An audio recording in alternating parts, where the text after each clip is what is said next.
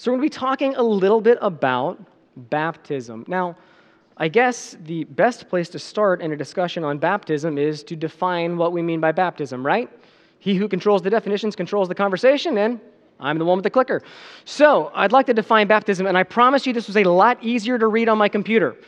All right, baptism. All right. I think it's possible for us to just kind of take for granted our familiarity with this. Most of us, a lot of us, grew up in the church. We're used to seeing people get dressed in robes and stand at the front of the room, and half of them get wet. We're kind of accustomed to that as a process, and I've often considered just how confusing that must be for a person that came in, that didn't grow up in the church and didn't see this as a regular practice. Like, why are you? What's the game plan here? So we want to explain and define the term. So when I'm saying baptism here, what I mean is an ordinance of the church.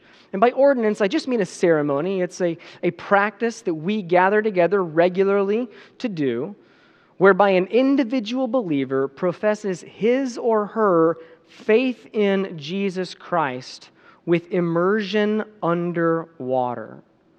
And that's what I mean by baptism. It's an ordinance, it's a ceremony, it's a thing we do. I wouldn't go so far as to say ritual, but it is a practice that we employ, where individual believers, 1 and 2, come before the church and say, I want to make you aware that I have put my faith in Jesus Christ.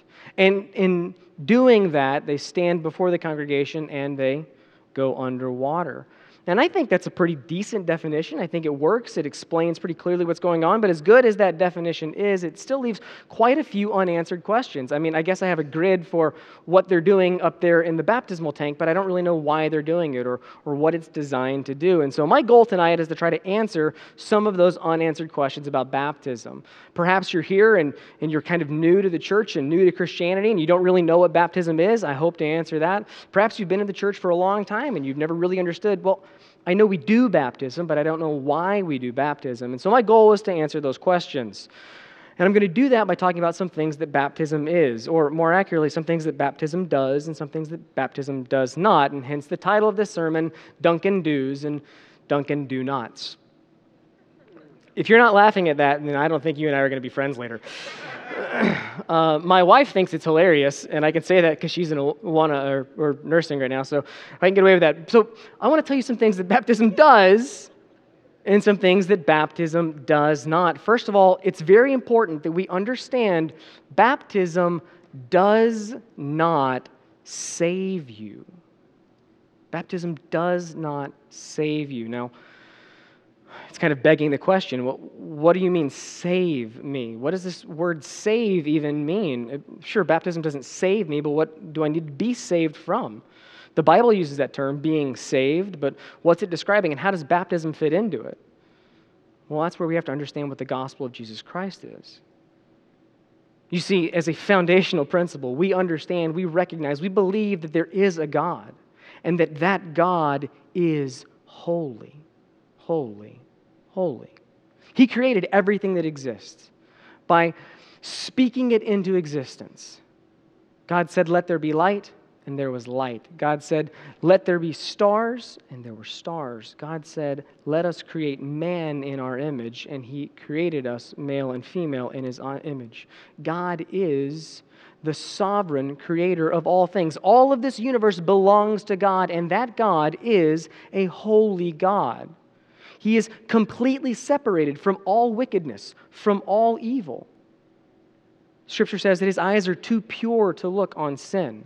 God is righteous. That means that everything He does in all of His actions is always corresponding to that which is His own moral perfection. God is just. That means that He will by no means permit injustice and wickedness to go unchecked. God, who is holy, who is righteous, who is just, will bring justice in His wake wherever He goes. But that causes a problem for us. You see, the reality is that each one of us has been born into rebellion against God. We inherited a sinful nature from our father Adam, and so our hearts are little Fort Sumters, firing the opening salvos of sinful rebellion against God from the cradle. We reject God's sovereignty. We reject his authority. Frankly, we're a little ticked off that he got to create the world and we didn't. And we're angry. Every one of us. All of us have sinned. All of us fall short of the glory of God.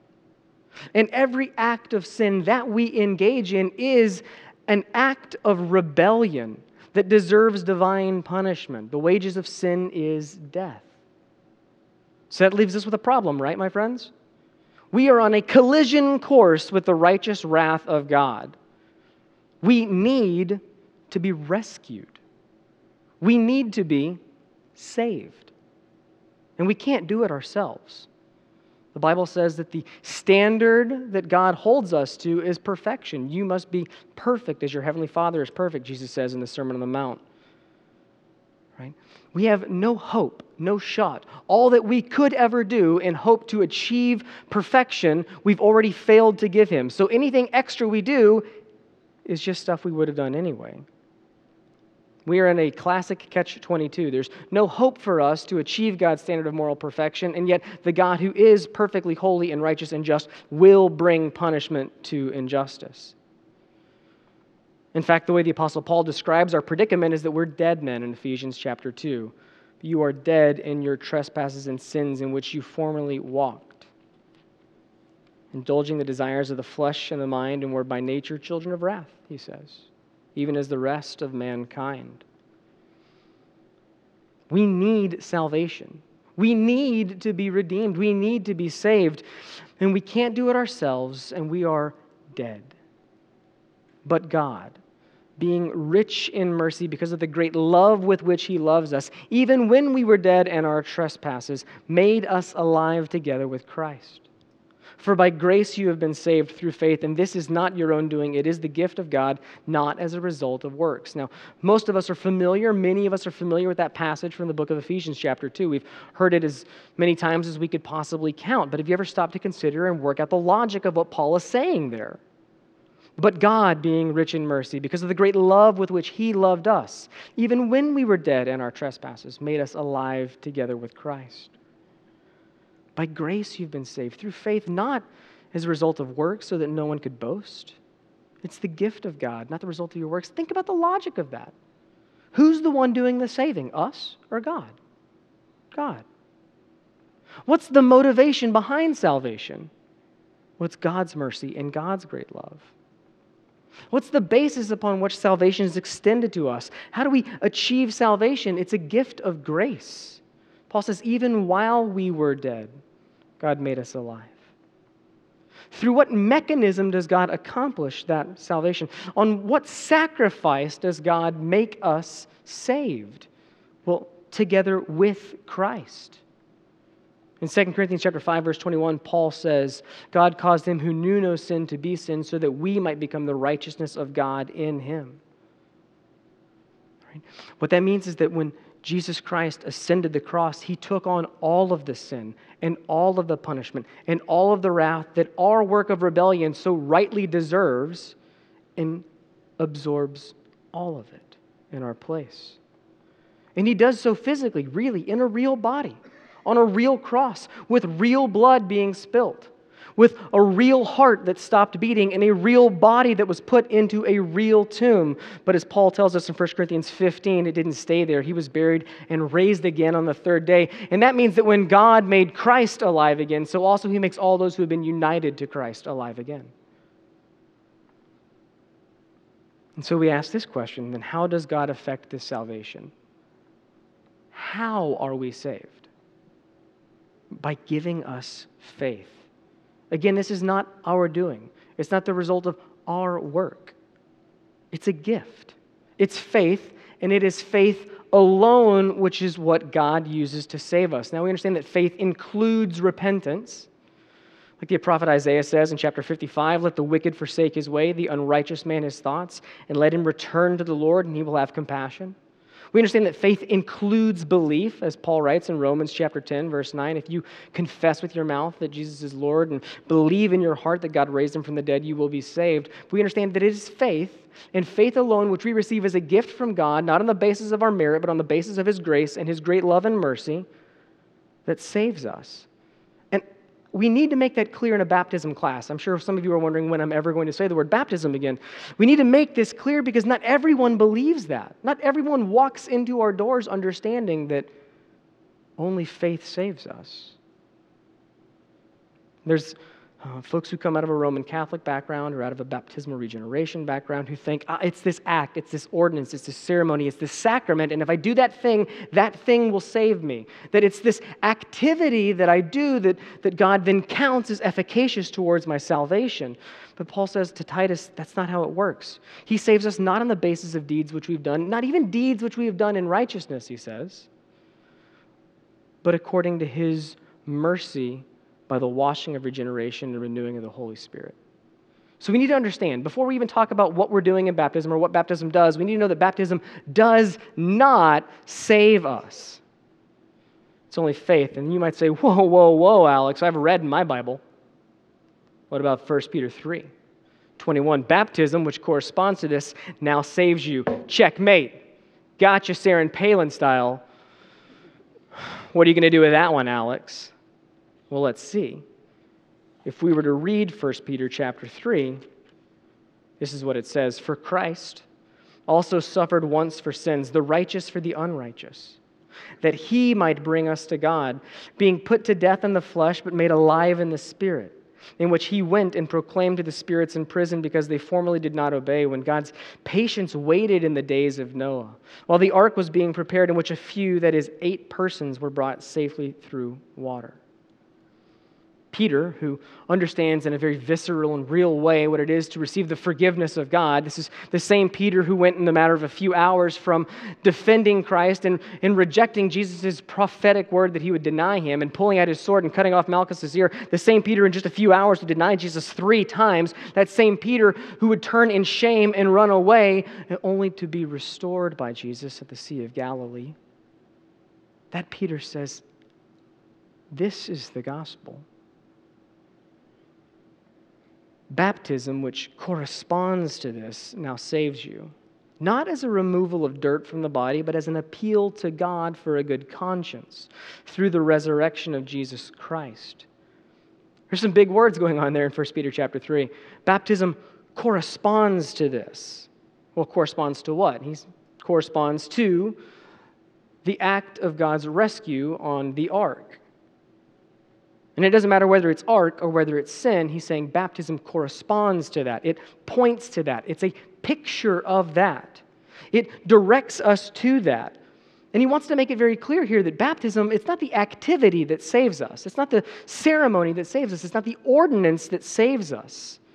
He makes that very clear in this passage. It's not through the removal of dirt from the body. It's not about getting in the water or out of the water. And that's actually a pretty neat thing that we'll talk about sometime, but it's not the activity of baptism that saves you.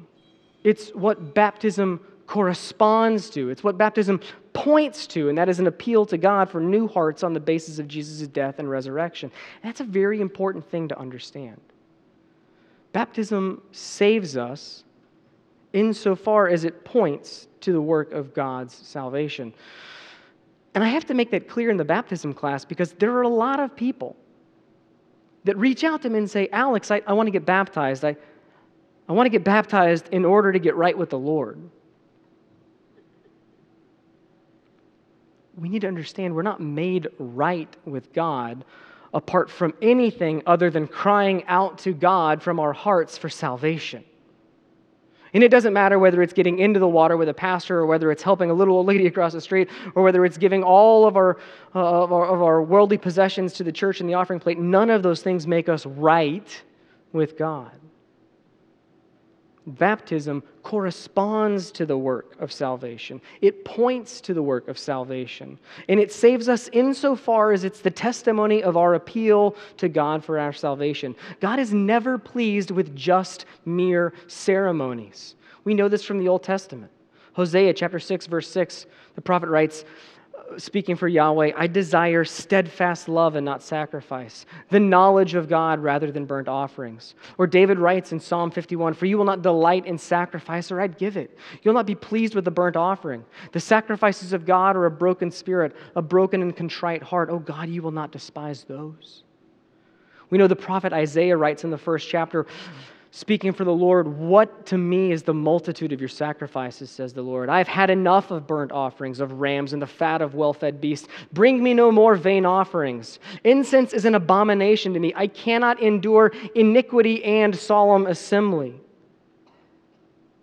God's never pleased with mere ceremony or ordinance or sacrament.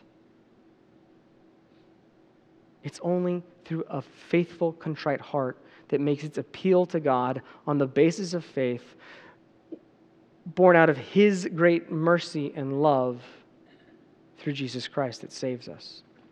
So we might ask this question, and well, we would do, well, if baptism doesn't save you, Alex, then what does baptism do? Well, first of all, baptism does become a symbol of our union with Christ. And we understand symbols. We know what they do. Symbols point to greater realities. So we've all seen the blue shirt with the red cape and the S in the middle of it. You guys know what I'm talking about? Right? I'm really hoping that all of you are right now thinking of our Foundry Retreat poster with Steve Hawley and Bobby Little on it, because if you are, cha-ching, that worked. You know, we understand that symbols point to something greater than they are. In fact, this fall, I'm going to be doing 4 weddings this fall and winter, because I can't say no to things. And we all understand that if I got there and I were to say at this wedding, please hand me the rings, and they hand me their rings, and I hold up this thing and I say, this ring, well, this now binds you to your wife. I mean, we all understand that it's not the ring that does it, right? That ring is a picture of something greater. I mean, George Jones and Tammy Wynette will tell you it's not the ring that does it. Oh, gosh, I love that people laughed at that. All right? The ring is just a picture. It's a symbol. It points to a greater reality, the shared love and commitment and faithfulness that you have. That's what actually binds you together. The ring is just the picture of that. Now, the ring, a wedding ring, is a beautiful symbol. It's an appropriate symbol. It's a good symbol for such a thing. It's made out of precious materials, because just like our wedding should be precious to us, our marriage should be precious and cost us dearly and be highly valued to us. It's made out of material that won't corrode and won't rust and won't fall apart over time, just as we hope that our love will not do that. We wear it as a constant reminder in our hands, keeping us ever constantly vigilant to guard our marriage and guard the integrity of that thing. It's a very good symbol for what our marriage is designed to be. So I ask, why is baptism a good symbol for our salvation? Now, you all understand that the Bible was translated out of Greek. The New Testament was translated to Greek, right? Amen? Mm-hmm. Amen? All right, this is my baptism class. You got to embrace the whole shtick of it. All right, now the word baptism comes from the Greek word baptizo.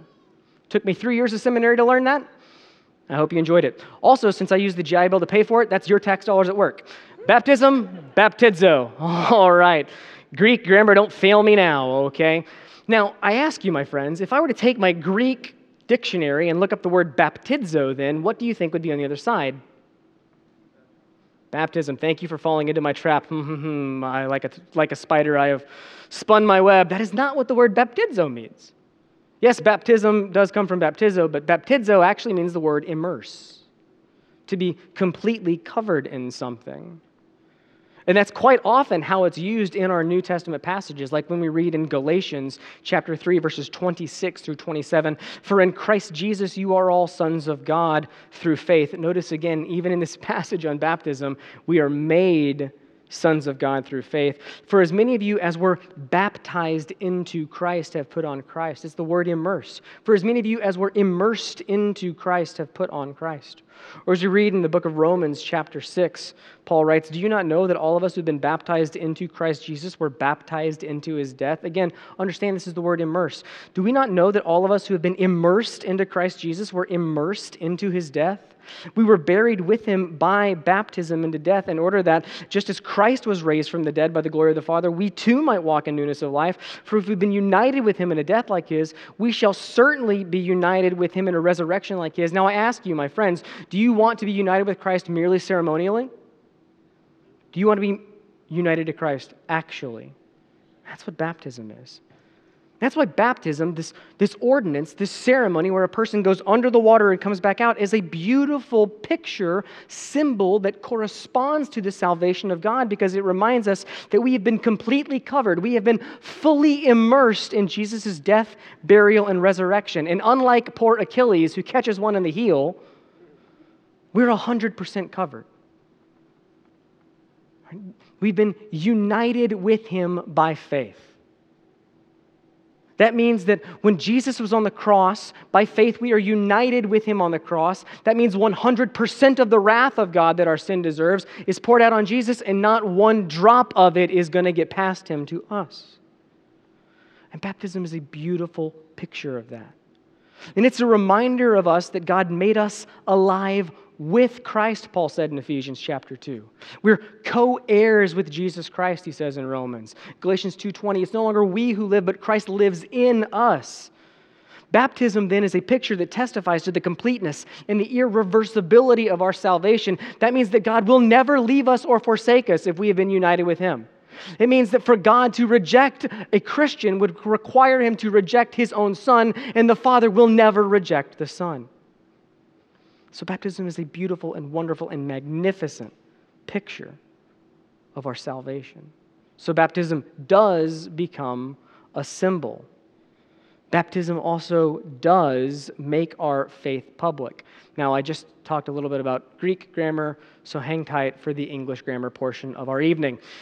I invite you to look at the book of Acts, chapter 8, verse 12. And you're familiar with this story. This is Philip, the evangelist, who goes to the Samaritans and he preaches the gospel of Jesus Christ. And Luke records in the Gospel of Acts, I'm sticking with it, the Gospel of Acts, chapter 8, verse 12. But when they believed Philip, as he preached about the kingdom of God and the name of Jesus Christ, they were baptized, both men and women. I want you to consider the order of events you just read. First, Philip preaches the gospel. Then they believe. Then they're baptized. Paul makes this even more explicit in the book of Acts chapter 2, which is honestly my favorite passage on baptism, and Jesse forbade me to preach it. Not that I'm bitter or anything. In Acts chapter 2, you have the story of Peter, and Peter is preaching at Pentecost, and tongues of fire have descended on the disciples, and crowds have gathered trying to figure out what the commotion is, and Peter gets up and he preaches this, just whiz-bang gospel sermon. Lays it right out there. This Jesus Christ, whom you crucified, he is the Messiah. Verse 37, now when they heard this, they were cut to the heart and said to Peter and the rest of the apostles, brothers, what should we do?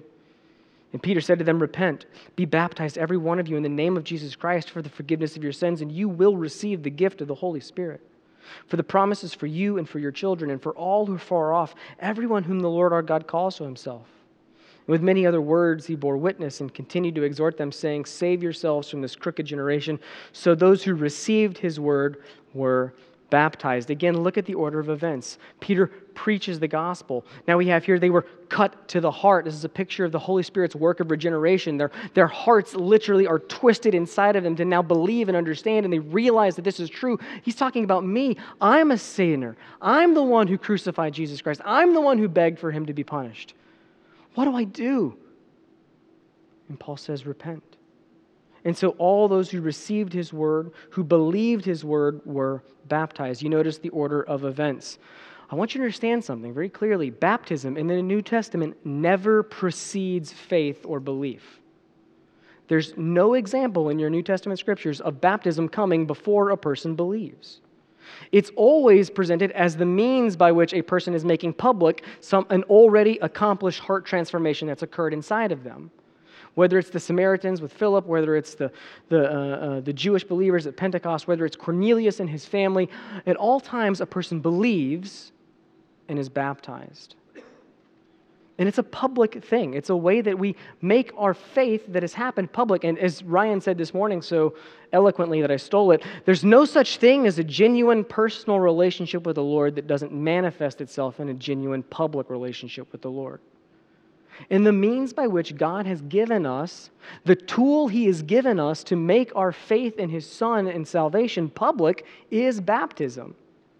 We don't have to get a skywriter, and we don't have to learn smoke signals, and we don't have to have banners hung from the ceiling like we just, won the Stanley Cup.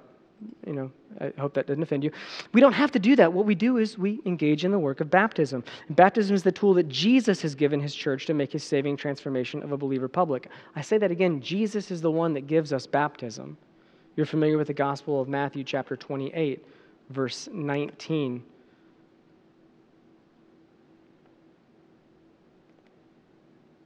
Go, therefore, making disciples of all the nations, baptizing them in the name of the Father and of the Son and of the Holy Spirit.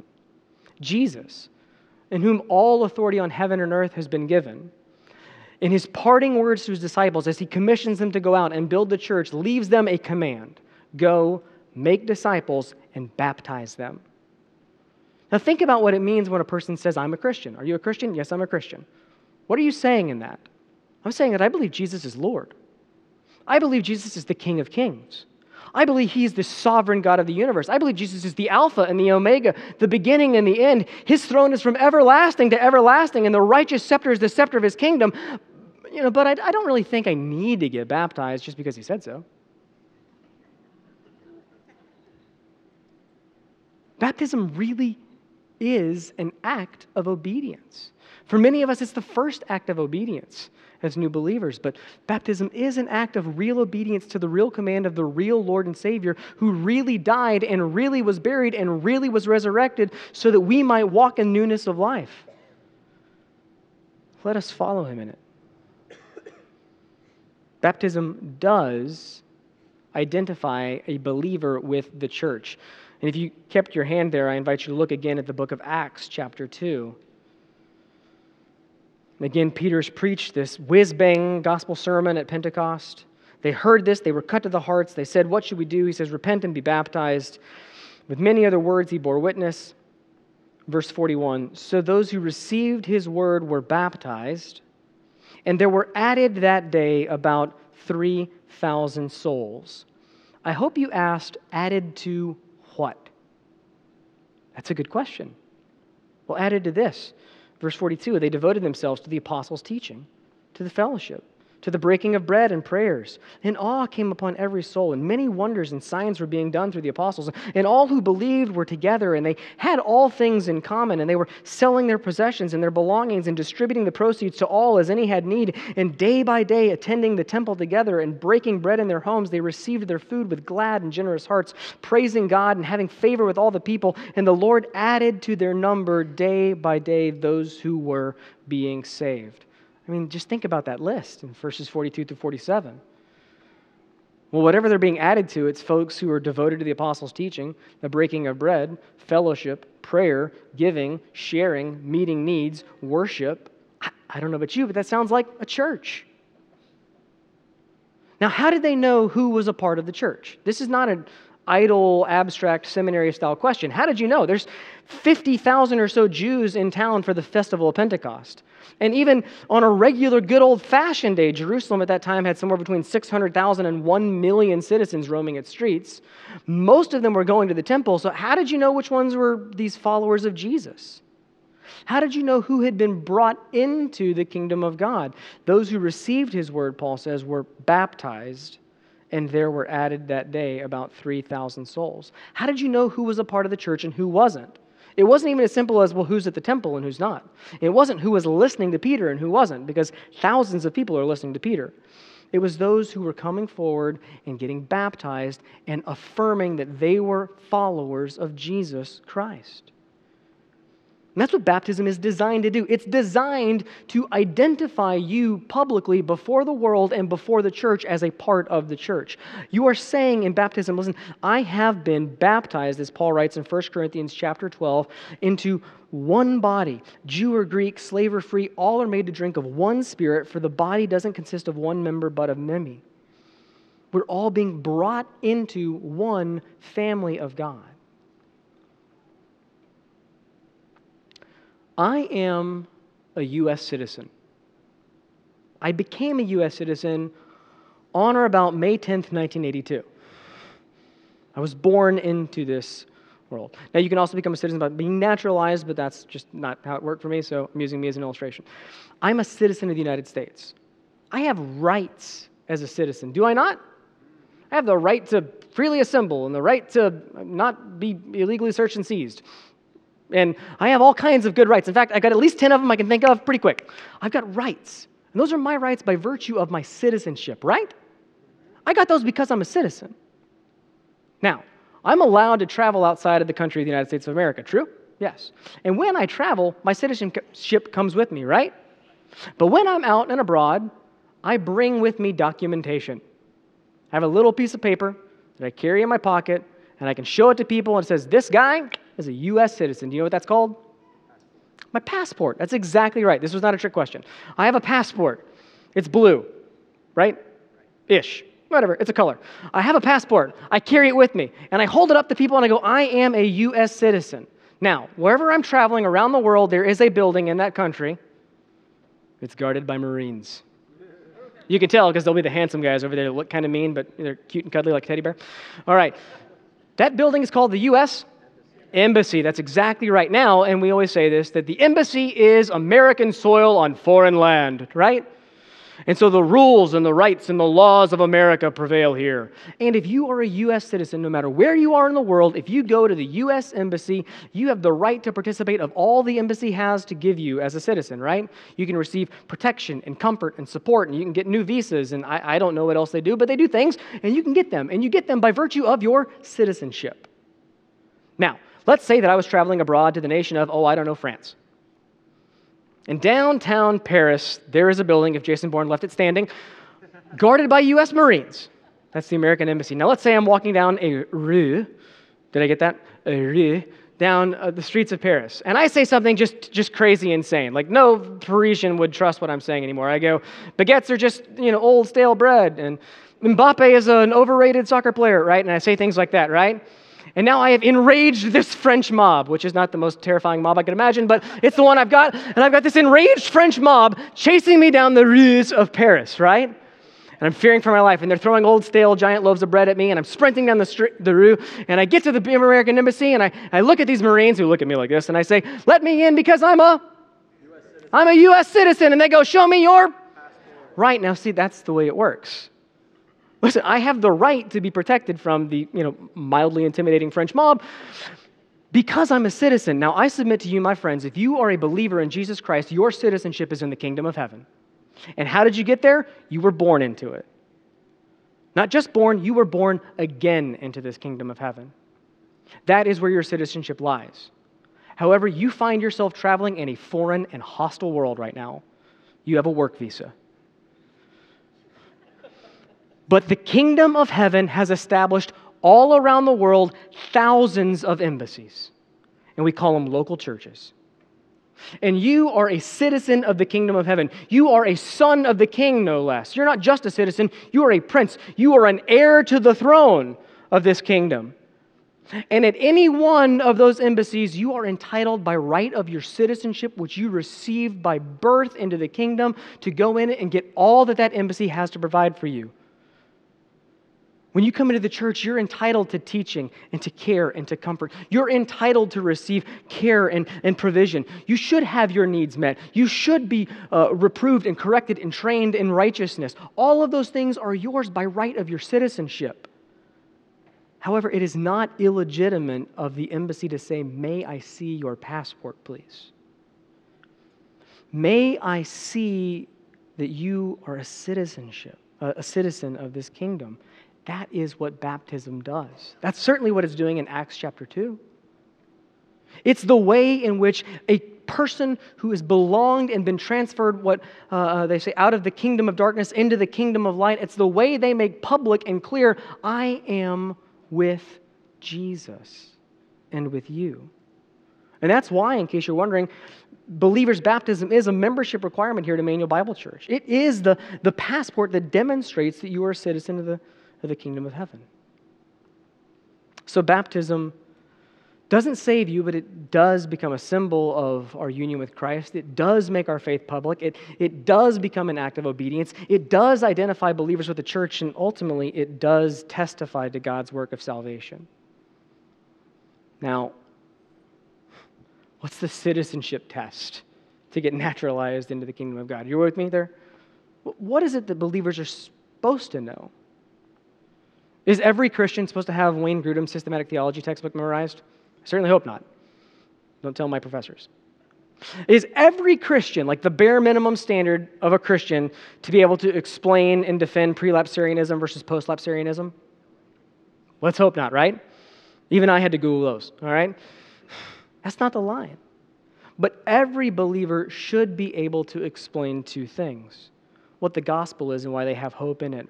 Or as the Apostle Peter writes in his first epistle, but in your hearts honor Christ the Lord as holy, always being prepared to make a defense, that's the word apologia, to give an answer to anyone who asks you for a reason for the hope that's in you, yet do it with gentleness and respect. Every Christian should be able to do two things: explain the gospel and explain why they have a reason for their hope to be in it. Now, every Christian has a different testimony. I don't know what yours is. Not yet. I know what mine is. I grew up in Texas. If the Bible Belt had a buckle, that'd be it. I went to church every Sunday. I went to church every Sunday night. I even went to church on Wednesday nights, like we used to do in the good old days. Believe it or not, I was in the handbell choir. I appreciate you not laughing at that. I mean, I had the bona fides. When I was 9 years old, I was at children's church, which is a thing we used to do, and they had an altar call, which is a thing we used to do. And I heard someone say, if you want to go to heaven, come up right now. And I got to tell you, I had been presented with the options. Heaven sounded a lot better. So I came forward, and 9-year-old Alex Haregrove, I said the prayer. And then I insisted on getting baptized. And I insisted on getting baptized the same day, which conveniently they were doing, because I didn't want to take any chances. What if I got in a car accident or something? So I was 9 years old. I had said the sinner's prayer. I had come forward and I had been baptized. I was not a Christian. I wasn't. Now, if you had asked me what the gospel was, I probably could have done a pretty good 9-year-old version of it.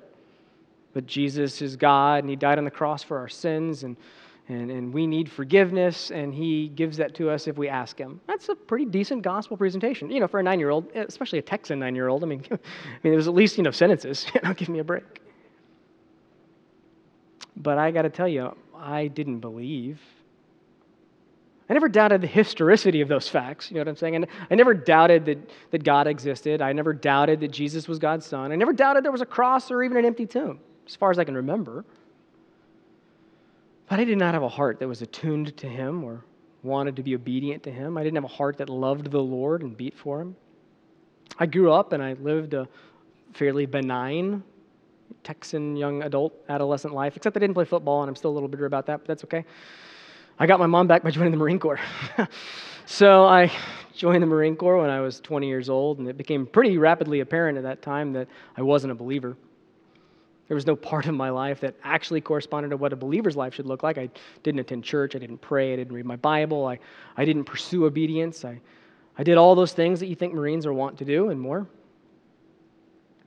When I was 23 years old and I had just come back from Iraq, I was driving cross-country from North Carolina to San Diego, California. I had stopped in Texas because if you've never had their tacos, they're legit.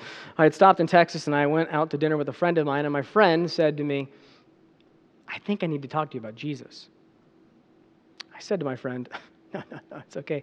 I'm a Christian. And my friend said, I don't think that's true. The conversation went downhill from there. It was not a pleasant conversation. But my friend was faithful and told me that there was no evidence in my life of salvation. There was no reason that I should have any hope in the truth of the gospel being applied to me. I thought about that conversation, and from Texas all the way to San Diego, which, by the way, they invented planes. I don't know why that didn't occur to me. But I thought about that all the way from Texas to San Diego. And I thought they were right. Gosh, there's no part of my life that corresponds to what the Christian life is supposed to look like. I mean, I didn't know all of these words at the time, but if I were to read 1 John, which is effectively what my friend was walking me through, I didn't love the Lord. I didn't love obedience to the Lord. I didn't love the Lord's people in the church. I wasn't a Christian. And when I got to San Diego, California, I realized that was true. I wasn't a Christian. So I was 23 years old, and I was in the cab of a Chevy S10 pickup truck in the parking lot of Marine Corps Recruit Depot, San Diego, California, and it was there that I, 23-year-old Iraq War returning Marine, wept like a child and asked for God's forgiveness. Now, I would like to say that I've never sinned since then, but my wife will testify otherwise. I know the man I was before that, and I know the man I am after that. And to quote the Puritan, I'm not the man I will be, but praise God, I'm not the man I was. And someone were to ask me, Alex, can you explain to me the gospel? And I think I could do that. That a holy God is going to bring his punishment on all injustice and sin, of which I am a chief proponent. But God so loved the world, he gave his only begotten Son, that whoever believes in him would not perish but have eternal life. And that he gives us that faith not as a result of our works, and not as a result of trying harder, and not as a result of doing, and not even as a result of getting baptized when you're 9 years old, but because of his mercy and love as a gift. But if you were to ask me, Alex, why do you have hope in the gospel? Why do you believe that's true? I'm going to say, because it's changed my life. It's transformed who I am. I saw a person that didn't love the Lord now be in love with the one who would redeem him and save him and bring him to salvation. I've seen a man who had no desire for obedience, and I didn't pretend to be the worst human being that ever lived. But now I'm grieved when I sin. And I desire to follow the Lord in obedience with my heart. I saw a guy that had no bearing. The church meant nothing to me in my life other than it was a thing I had to go to when I was back home in Texas so my mom wasn't offended.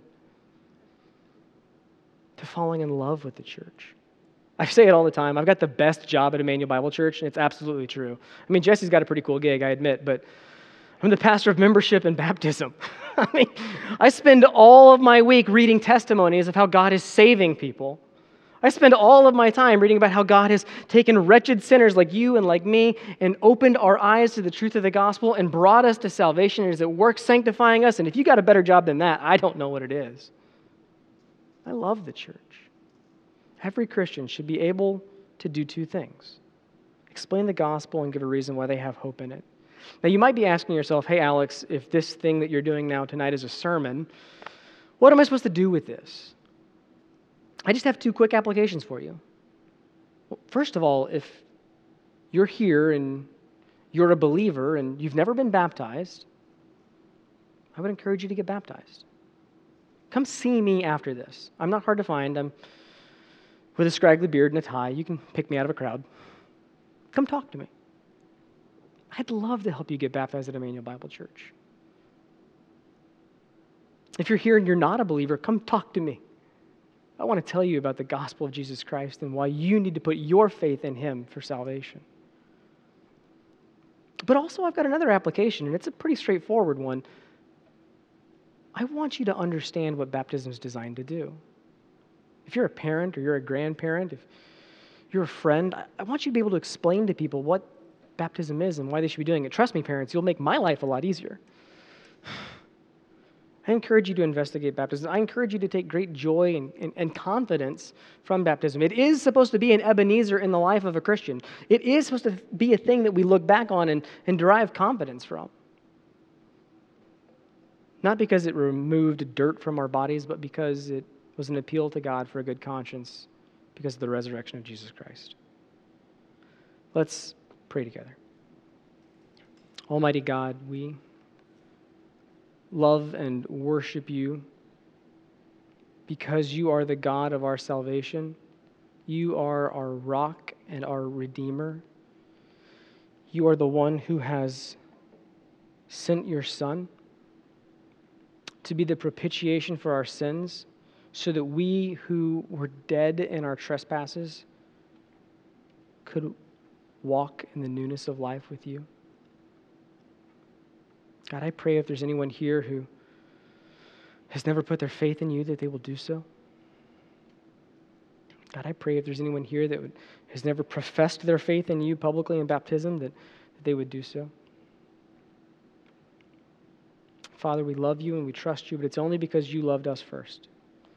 We pray all these things in the name of Jesus Christ, who is our Lord and Savior. Amen. You have been listening to Emmanuel. You can find more resources like this at ibcva.com. Here is a parting word from Pastor Jesse. If you have any questions about what you heard today, or if you want to learn more about what it means to follow Christ, please visit our church website, ibcva.com. If you're not a member of a local church and you live in the Washington, D.C. area, we'd love to have you worship with us here at Emmanuel. We're located in Northern Virginia, and for more information about when and where we worship, check out our church website. I hope to personally meet you this Sunday after our service. But no matter where you live, it's our hope that everyone who uses this resource is involved in their own local church. Now may God bless you this week as you seek Jesus constantly, serve the Lord faithfully, and share the gospel boldly.